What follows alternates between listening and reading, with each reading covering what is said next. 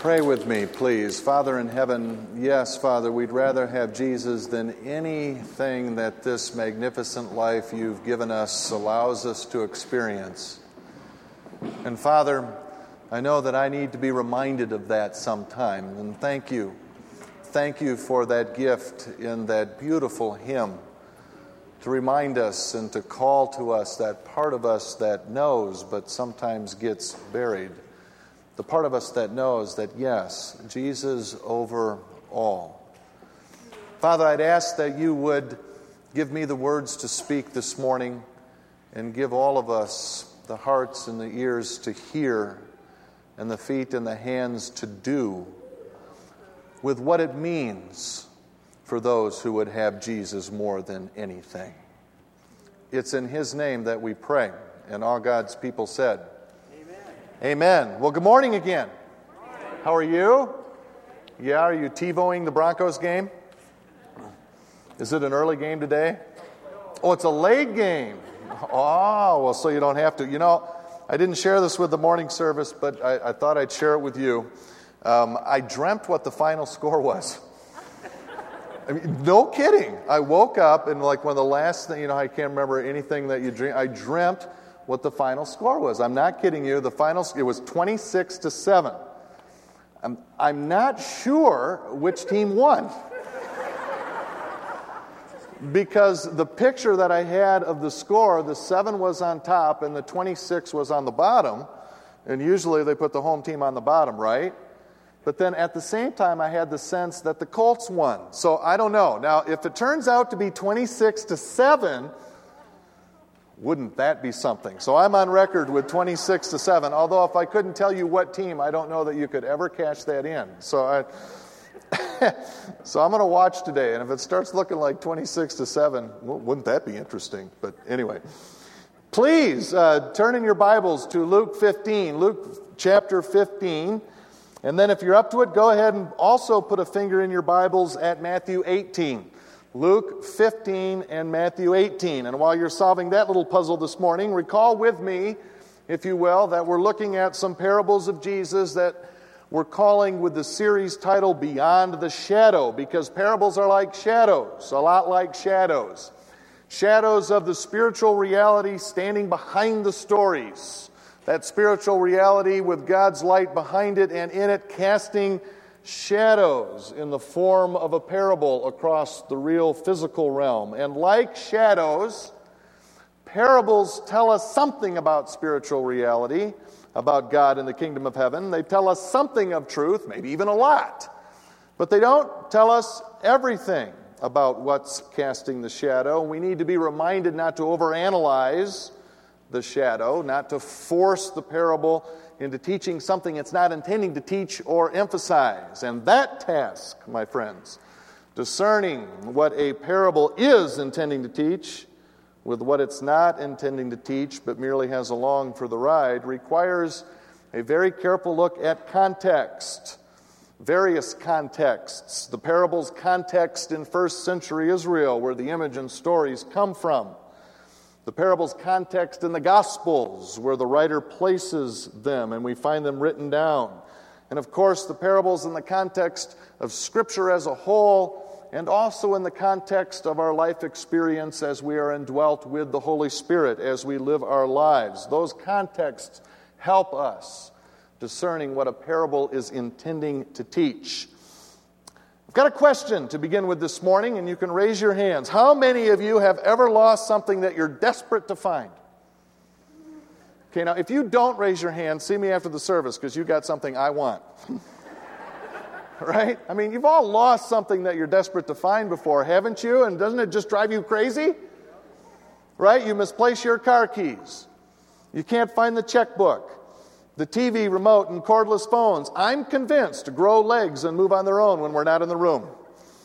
Dryers are notorious for eating laundry socks, right? And they're very particular because they only eat one sock of each pair. Did you notice? You can't find your passport. What on earth did you do with that book or pen or earring or envelope or cell phone or your purse or wallet or that thingamajig that fits into the doohickey? Yes, we use deep theological terms here. So you fill in the blank. Have you ever lost something that you're just beside yourself to find? And so what do you do when that happens, right? Well, if you're like me and many, I think, you launch an all-out search, right? You look everywhere. You retrace your steps, and that gets harder the older you get because you can't remember where you were. And you turn the couches inside out. You go through every drawer, every box, even a box, if it's a box that you haven't been in for 10 years. But when you're looking for something, you look at I'll bet it's in there.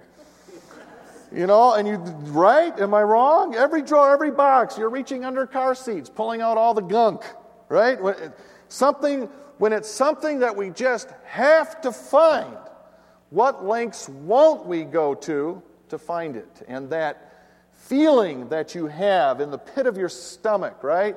And you've realized you've lost something that you're going to need badly and you can't find it. Can you summon up that feeling again this morning? Remember what that's like? Some of you are feeling it this morning because you've lost something and you're going to try to find it when you get home, right? It's a feeling that almost feels like panic if it's something you really need. You try to hold off being frustrated or even depressed because you can't help imagining, even as you're looking for it, what if I never find it? No, keep looking, I'll find it. And the longer it takes, the more that ache in the pit of your stomach grows. Oh no, it's lost. You know that feeling? And then, after such diligent, time-consuming, frustrating, desperate searching, you find it. You lay your hands on the blessed thing, right? And you find it, and the joy that just floods your entire being, right? The joy of discovery. And you hold those missing car keys you never thought you'd see again in your life above your head, right? I got them! I got them! You just kind of, I got them. Oh. Right? After you've been looking for something that's lost. And you have to share it with someone, right? Look! You're ready to take an advertisement in the Denver Post. I have found my keys! I found them, and it feels so good, so satisfying, so fulfilling, when something lost is found. Can you summon up that feeling too this morning? Remember what that's like when you finally find something? When you finally find something that's important to you and that's lost, that you're desperate to find, what a feeling, right? You may even sing a song or do a little dance, even if you're Christian, because, you found it. Isn't that a great feeling? Almost worth losing something to experience the joy of finding it. Almost. Jesus draws on both of those powerful feelings in the twin parables we're looking at this morning. The parable of the lost sheep and the parable of the lost coin. He uses those well-known, powerful feelings, that desperate borderline despair in the pit of your stomach feeling over something lost, and that irrepressible joy when something lost is found. Jesus draws on both of those feelings to illustrate something very, very important for us to know about God and what it means to those who want to have Jesus more than anything. Let's read the parables this morning. Your fingers are at Luke 15 and Matthew 18. We'll read in Luke first, then Matthew, and then Luke again. So I'm beginning reading in Luke 15, verse 4. Suppose one of you has 100 sheep and loses one of them, Jesus says. Does he not leave the 99 in the open country and go after the lost sheep until he finds it? And when he finds it, he joyfully puts it on his shoulders. And that took some doing. Scholars tell us that a sheep in that day, 70 to 90 pounds. Don't just whisk that thing up. Labors to put that 70-pound sheep on his shoulders. When he finds it, he joyfully puts it on his shoulders and goes home. And then he calls his friends and neighbors together and says, "Rejoice with me, I have found my lost sheep." I tell you that in the same way there will be more rejoicing in heaven over one sinner who repents than over 99 righteous persons who do not need to repent. Matthew's version of the parable goes this way, Matthew 18, verse 10. verse 12, Matthew 18:12. What do you think? If a man owns 100 sheep and one of them wanders away, will he not leave the 99 on the hills and go look for the one that wandered off? And if he finds it, I tell you the truth, he is happier about that one sheep than about the 99 that did not wander off. In the same way, your Father in heaven is not willing that any of these little ones should be lost. And then Luke adds the parable of the lost coin, Luke 15, verse 8. Or suppose a woman has 10 silver coins and loses one. One of those silver coins about a day's wages, historians tell us. Does she not light a lamp, sweep the house, and search carefully until she finds it? And when she finds it, she calls her friends and neighbors together and says, "Rejoice with me, I have found my lost coin." In the same way, I tell you, there is rejoicing in the presence of the angels of God over one sinner who repents. The twin pillars of these twin parables are diligent search and abundant joy. Diligent search for the lost and abundant joy when they're found, when they're restored to their relationship, their standing with God. God is all about a diligent at all cost search, and God is all about abundant, irrepressible joy when the lost are found. And so those who follow God, those who want to have Jesus more than anything, must also be about diligent searching for the lost and abundant joy when they are found, because God is. And my question is, are we? Do we search diligently and rejoice abundantly over the lost? Two key first-century contexts of Luke and Matthew help emphasize the main points in these parables of diligent search and abundant joy. And both contexts involve hotly debated topics in Jesus' day. And interestingly enough, topics we wrestle with today as well. The first topic hotly debated in Jesus' day was whether or not to associate with sinners. Hang out with sinners. Have sinners as your friends. Have them over for dinner, which in first century was as deep and intimate a fellowship as you could have with a non-family member. In fact, made them family members when you'd have them over for dinner. You'd give your life for them. Whether or not to associate with sinners was the debate. On one side of the debate were those who said, the righteous shouldn't associate with sinners because it leads to temptation. And God says to flee from all evil. Flee from temptation. And man, if we're associating with sinners, it's going to lead us to temptation. I know how weak we are, so help us, God. And if we associate with sinners, we're going to be tempted to engage in their sin. So we should stay away. Stay away from sinners, lest you be tempted to sin. On the other side were those who said, absolutely associate with sinners, because how else are they going to know God? That's what our job here is as God's people. Associate with sinners, because it's through our friendships with them, our relationship with them, that God leads people back to Him. And you had teachers in Jesus' day and beyond on both sides of this debate. In Luke, Jesus tells the parables in response to some Pharisees muttering about Jesus welcoming and eating with sinners. In Matthew, Jesus tells the parable in response to His own disciples asking Him, who's going to be the greatest in the kingdom of heaven? And in answer to that, in part, Jesus calls a little boy to come on over and stand there, the text says, among them. And I picture that little boy standing there, eyes this big, with those disciples there, maybe Jesus resting His hands on his young shoulders and telling the parable of the lost sheep. And then when he gets to that emphatic last line, I tell you there's more rejoicing in heaven when one of these little ones comes to know God than with the 99 who are righteous and did not wander off.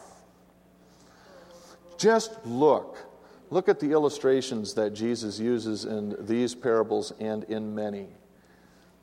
He uses a shepherd, a woman, and a little boy as the examples to follow. Shepherds who were considered a part of the sinners and tax collectors, despised because so many of them were considered thieves for allowing their sheep to wander onto someone else's land. Fascinating, isn't it, that God chooses that picture, redeems that word, uses the word shepherd as a key symbol to identify himself, and Jesus does too. Good shepherds, to be sure, but they pick a despised word and redeem it and even use it as a picture of who he is. God does, and Jesus does. And while women and children weren't considered sinners or thieves, they were nevertheless marginalized, belittled, overlooked, at least as compared to first century men. And Jesus' use of shepherds and women and children and things like Samaritans in another famous parable as heroes, exemplary in his parables. Just the fact that he makes them good and worthy and important, well, it just brings home in a delightful way of how much God values and cares for even those the world calls less deserving. So one context of Jesus' parables this morning is the debate over association with sinners, and Jesus picks his side. Some of you don't think the righteous should associate with sinners. Well, let me tell you story after story after story that emphasizes how you not only should, but must. Second, another hotly debated topic in Jesus' day was whether the study of Torah or good deeds took precedent in the lives of the righteous. On the one side were those who said action should take precedence over learning. On the other side, learning must precede doing. And back and forth they argued, both recognizing that both were important, but they wanted to know which one's most important. That's just sort of, they would debate that. What do we emphasize? What do we prioritize? Study or action? They go back and forth. And Jesus tells these parables showing intense, focused effort being made to seek what's lost. The searching of the shepherd and the woman are a main point in the parable, diligent searching for what's lost. When we study Jesus' teaching, not just in these parables, but all of his teaching really, one essence of Jesus' teaching is to not only hear, but do. Don't just study. Study. Oh, study. Remember, his audience and Jesus himself knew Torah and probably the Bible, at least the leaders, by heart. They knew the text. But his point for that audience in particular was, don't just study, act on your study. We study to act. We know to do. There's no learning for the sake of learning. We learn in order to act, and that action, to get back to the first hotly debated topic where Jesus weds the two, that action is to benefit the marginalized and in order to restore the lost to God. Don't just hear, don't just study. Do that, but don't just do that. No doubt, James' famous faith without works is dead was inspired by his brother's emphasis on doing. And to the muttering experts, Jesus tells these parables in order to defend and hold up as exemplary Jesus' own deliberate association with and eating with known sinners. Or in the case of Matthew, to lift up even a little child as illustrating the one who's the greatest in the kingdom of heaven. Jesus enters the debate on associating with sinners and gives his adamant thumbs up.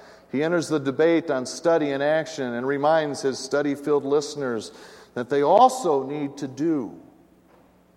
And along the way, given the echo, I'm sure, have little doubt, of Ezekiel 34 in the minds and hearts of his audience, Jesus may indeed have a little fun, and maybe not so much fun, but at least indeed a poke at the failure of Israel's leaders, of her shepherds, to associate with sinners and to do with their study for the benefit of the lost and the marginalized. Ezekiel 34 is one of several places in the Old Testament where the image of God as shepherd is deeply rooted.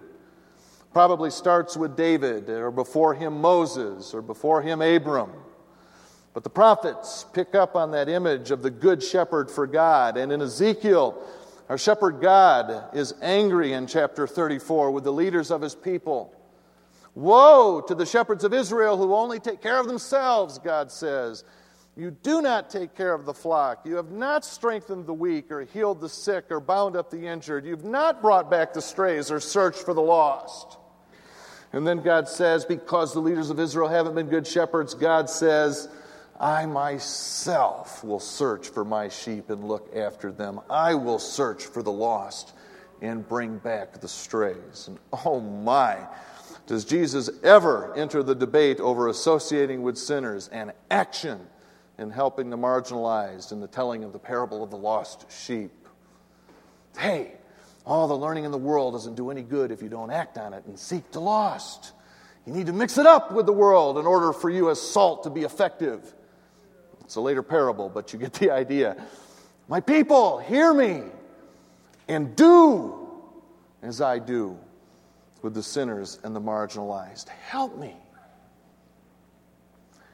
And we should be desperate to help God find the lost.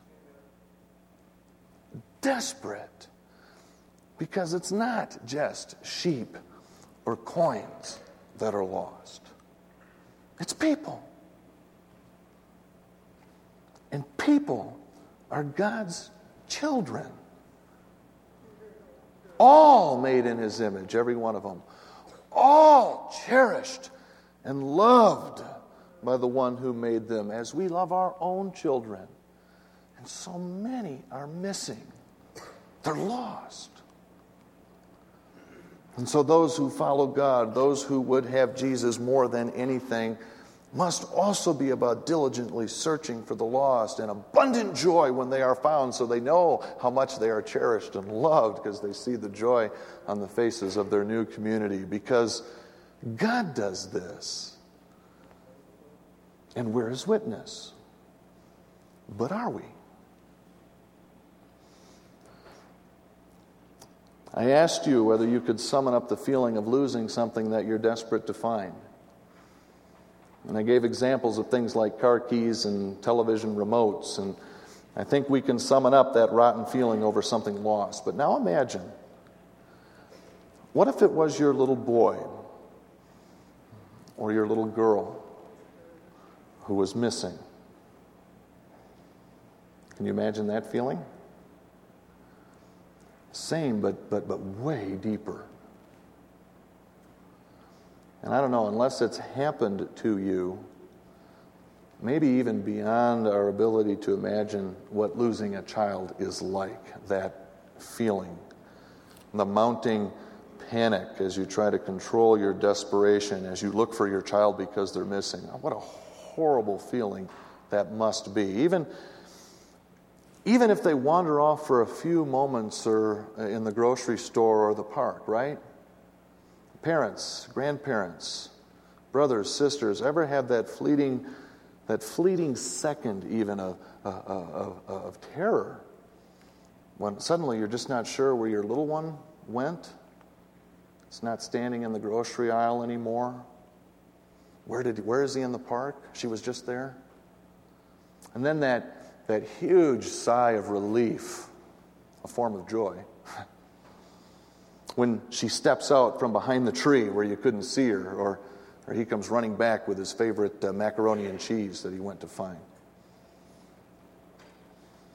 A few years ago in the movie Flight Plan, Jodie Foster's daughter Julia goes missing on an airplane in flight. And the film does a great job of capturing that slowly building desperate feeling when a mom can't find her daughter. And I think it's worth watching a clip this morning to help us feel and empathize with what that's like. Let's watch.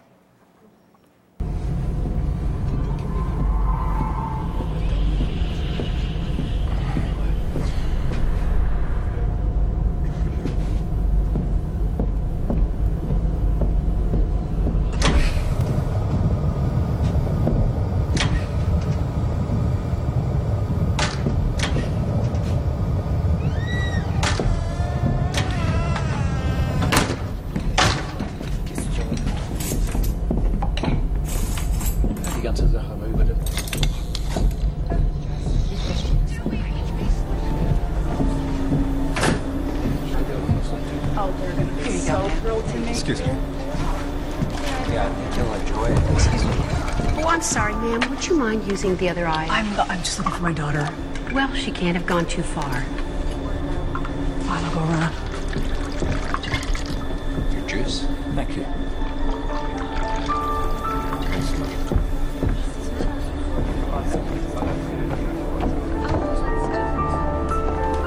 Come on.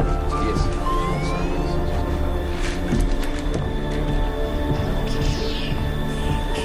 Pardon me?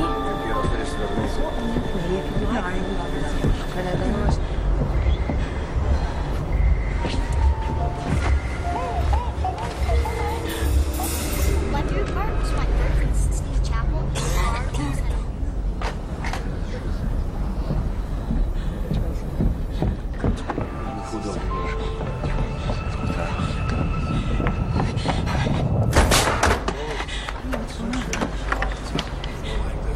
Backpack's missing.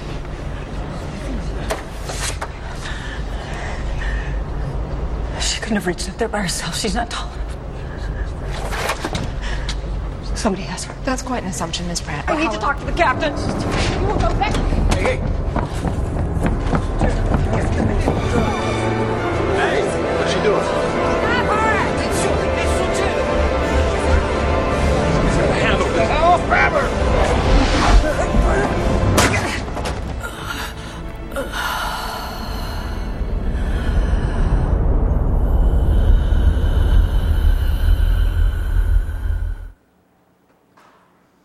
Can you imagine going through that? And my friends, that's God. Every moment of every day.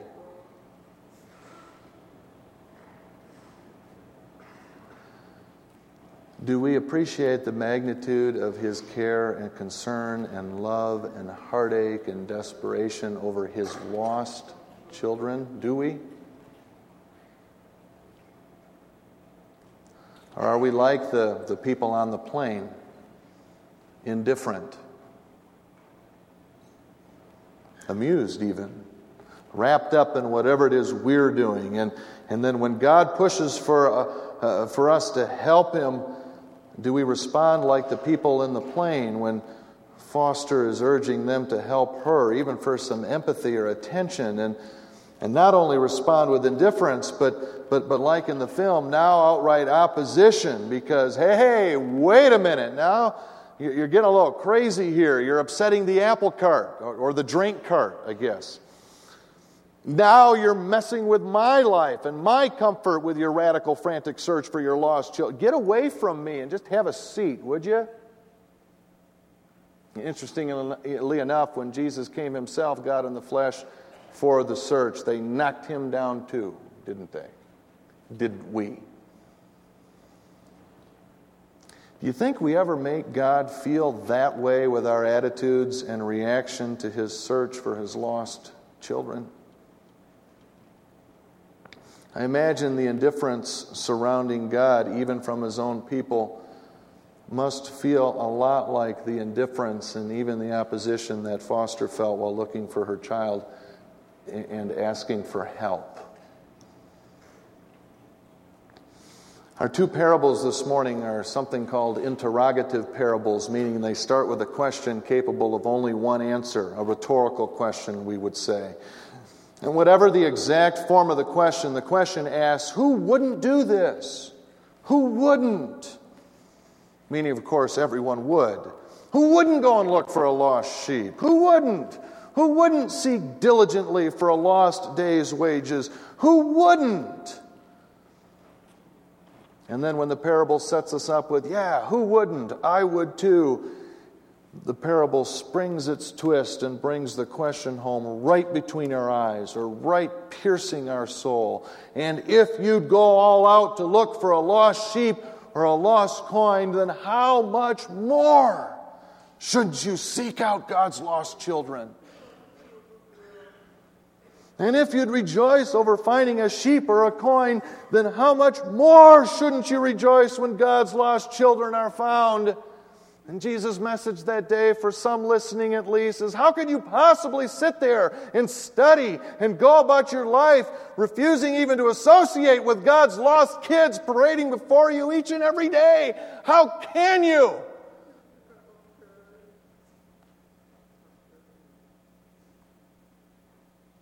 The twin pillars of these twin parables are diligent seeking and abundant joy, diligent search for the lost, and abundant joy when they're found. When they're restored to their relationship with God, God is all about diligent at all costs searching, and God is all about abundant, irrepressible joy when the lost are found. And so those who follow God and who would rather have Jesus than anything must also be about diligent searching for the lost and abundant joy when they are found, because God is. But are we?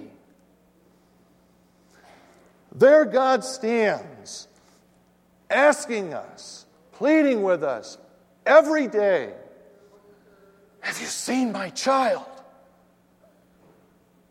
Have you seen my children? They're lost. Oh, will you help me find them? Please, please help me. Do we feel anywhere near the ache in our heart for the loss that God feels in His? And if we don't, why not? Well, self-interest and pride, those usual suspects are in the police lineup again, as they always are when it comes to the obstacle keeping us from being more like Jesus. Are we just too busy with our own stuff to be bothered? Even when God's kids are missing? Even when it's our own spiritual brothers and sisters lost? Too busy studying the Word and deepening our own experience with God to worry about someone who doesn't even know Him yet?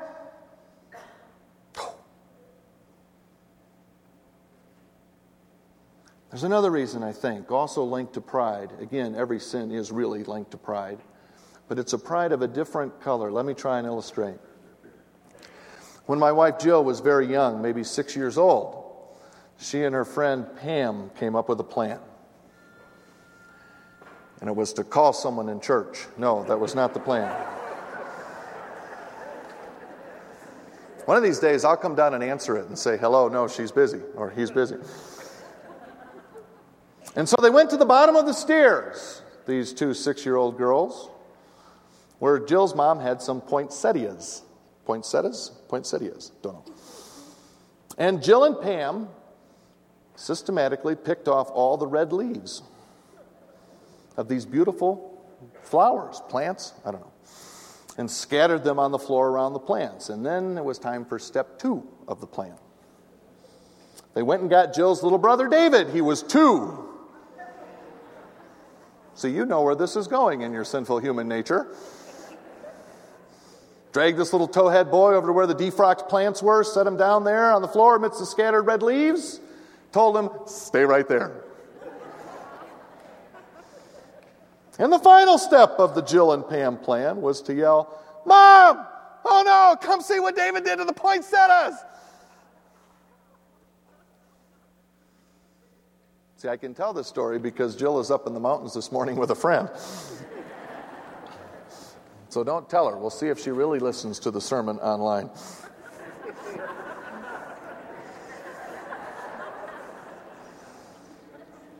Hey, are you kidding? I'm a guy, but I'm not totally stupid. I asked her last night if I could tell this story. So.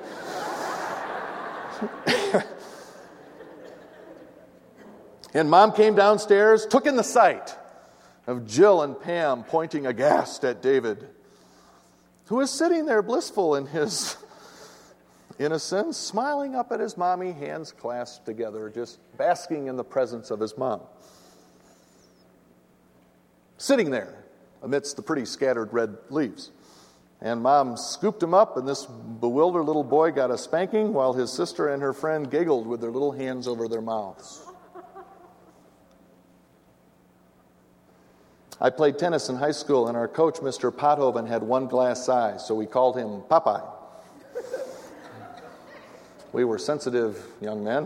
It was a term of endearment. It really was. Mr. Pothoven really wasn't a tennis guy, but you know, he liked to coach, and his favorite tennis advice to us, I can still hear it, was this: "Hey, when the guy comes up to the net, give him a fuzz sandwich." It's a Christian school that I went in. Anyway, whenever we traveled to matches, we'd take the school van, and because he had only one eye, Mr. Pothoven, it was a terrible challenge for him backing up the van because he had no depth perception. He'd back up so slow, it's like we weren't moving or going forward. So it's like, and he'd sit there trying to compensate for his one eye, on all three mirrors, doing this to try to get the binocular vision thing going. Now, as seniors, we sat in the back row of the van, senior territory. And being the compassionate and sensitive team leaders we were, while Mr. Pothoven was backing up the van, we'd suddenly bang the side of the van loud, and he'd slam on the brakes because he thought he hit something.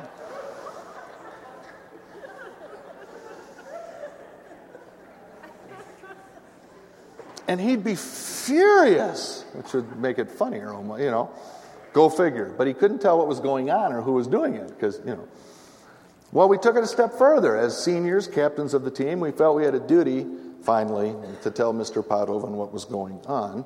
So we told him. We told him this freshman kid was banging the side of the van every time he backed up. And it gets better. The freshman kid happened to be his own son, Chuck. And Mr. Pothoven bought it. I remember standing there feeling like I know what the term in the Bible means for heaping hot coals on the head of someone who sinned, because I felt it as that man sat there and thanked us for coming to him and telling us what was going on. So, next time in the van, Mr. P is backing up. One of us seniors in the back. Bang! Brakes slam on. Mr. Pothoven turns around furious and he yells, "Chuck! I have had enough of your disrespect. Do you ever want to be on this team? Get out!" And Chuck is just sitting there speechless. And my friends and I are in the back just dying. We're laughing so hard. What's the point? Other than your pastor and his wife struggle with sin too.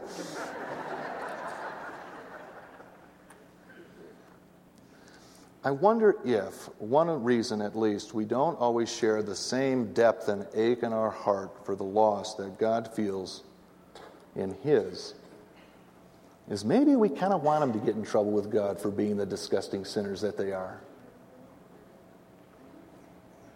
Especially the ones who have hurt us. In our depraved human nature, it makes us feel better somehow when someone else gets it. It's Adam and Eve in the garden. Get him. Desperate to reach those who are living lives of sin? What, are you kidding me? That's their choice. They've made their bed and now they can sleep in it. It's not like they can't control it or something. Why would I be desperate to help them? They'll get what they deserve. And that can become especially bitter when it's someone who's hurt us or someone whose sin is particularly disgusting to us. And God steps in at that point, and Jesus through these parables, and He says, "Oh, have you seen my child? Have you seen my children? They're lost. Will you help me find them? Please, please help me." Because that's how God feels about them. Every one. Even the disgusting ones to us, especially the disgusting ones, because they're the most lost. That's how God feels about them, and we're called to be God's witness to them. So how are we doing? Do lost, disobedient to God, and insignificant people have any sense from us that God really cares about them and is seeking them? Do they have any sense that we do too? In Flight Plan, Jodie Foster is relentless in her search for her daughter, and eventually her diligent search pays off. Let's watch.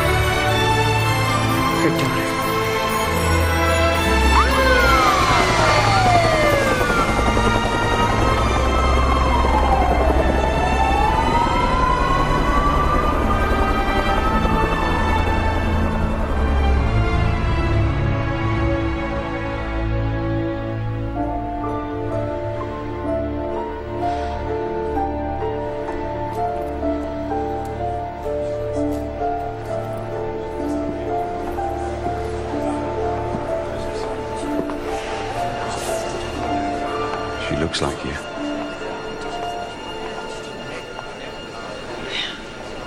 Yeah, there's a little bit of her dad in there, too.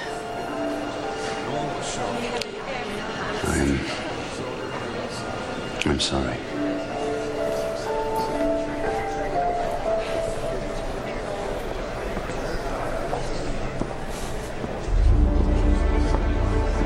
The van's here, ma'am. Whenever you're ready.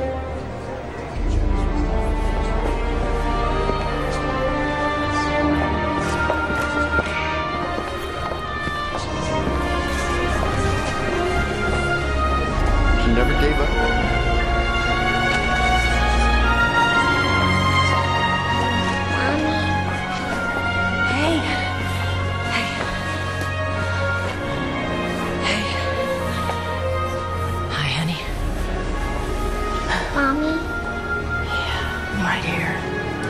Mommy's right here, baby. Are we there yet? Not yet, but almost.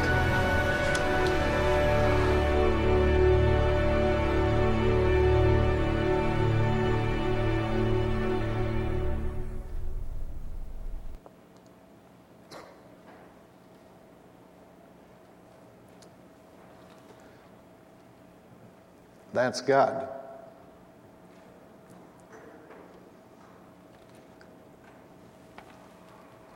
The joy in that scene and discovering that little girl is a quiet joy, but it's profound.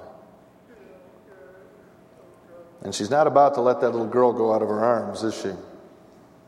Like the shepherd carrying the lost sheep. Finally sets her down when she gets home, in this case, the back of the minivan. And the people around the mom hardly know what to do, how to react. They're simply in awe of the diligent search and joy of this mom finding her child. And all they can say is, like the pilot did, at least he stepped forward and said something. I'm sorry. I'm so sorry I didn't join in your search. So sorry for my indifference. And in the movie, even his opposition, he tries to shoot her at one point because he thinks she's crazy. Sorry I didn't share in your heart for your lost little girl. Boy, I tell you what, I don't want to have, and I don't wish on anyone here to have that experience of feeling like I need to apologize to God one day for not joining in his heart for his lost kids. Especially the marginalized, the suffering, the hurting, and the disgusting sinners who, by the way, at the cross of Jesus and before the throne of God are no different than me.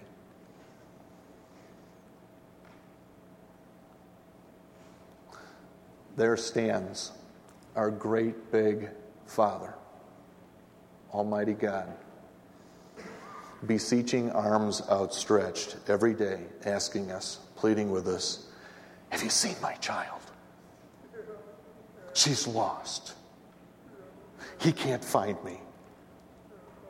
She's given up. He's paralyzed with fear. They're confused. They're lost. Will you please help me find them? Please, oh please help me. I know they've made more choices. I know your tendency toward pride and self-righteousness sometimes that inclines you to judge them. I know, but I need you to work with me as together we work on your heart to feel the desperate, urgent love I have for them, to find them. Why do you think you're still here? Why do you think I haven't raptured you away? I need your help, please. I had your pastor ask you to invite someone to church. Have you? I know that's awkward. I know that's hard. I know that's cheesy. But they're my kids. My kids. This Christmas season, when your church invites people to come home that haven't been home, will you ask them to come, please? They're my kids. And I know a church is just a building. This isn't the magic place, but it's a place where I've given you all to congregate and experience and to know what love and fellowship and Christian community is. And I want my lost kids to experience me through that and through you, through all of your wonderful ministries that you're doing. Won't you ask them to come? Please. It's my kids. They're lost. Have you seen my children? Won't you help me find them? And when they come home, won't you rejoice so they really feel cherished and loved and that they belong? Really know that they do. Have you seen my child?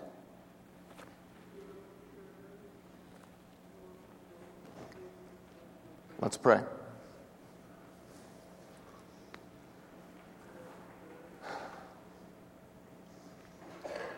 Father in heaven, forgive us when we lose sight of your diligent search, your aching, breaking heart over your kids that are lost. Please work in us that transformation of heart to be more like your Son Jesus, who when he came with a single focus to reach and to find your children, including us here. Please, Father, please enable us, equip us, do whatever it takes to have us help you search diligently for your lost kids. And help us, Father, to rejoice sincerely and deeply when any one of them even comes home. We love you, and we ask this in Jesus' name. And all God's people said, Amen. Would you stand, please, for God's benediction? God was at work last week and this week. I had an unusual hard time last night and this morning settling on a parting benediction. And so I picked something, but I thought, it's not really fitting. And then Ann, one of our seniors here at church, came up to me and handed me a hymn. Ann was the only one last week because she begged me to tell her what the parables were we were talking about this week. The only one. So I told her. And then she's the one this morning who handed me a copy of this old hymn, the 90 and the 9. And I found the benediction for this morning. It's its last verse or chorus. I'm not sure which. And all through the mountains, thunder riven, and up from the rocky steep there arose a glad cry of the gate of heaven. Rejoice, I have found my sheep. And the angels echoed around the throne. Rejoice, for the Lord brings back his own. Rejoice, for the Lord brings back his own. And oh, my brothers and sisters, may it be said of us that we help with all we can in diligently searching and rejoicing to help God bring back his own. In Jesus' name, amen. You're dismissed. Have a great day.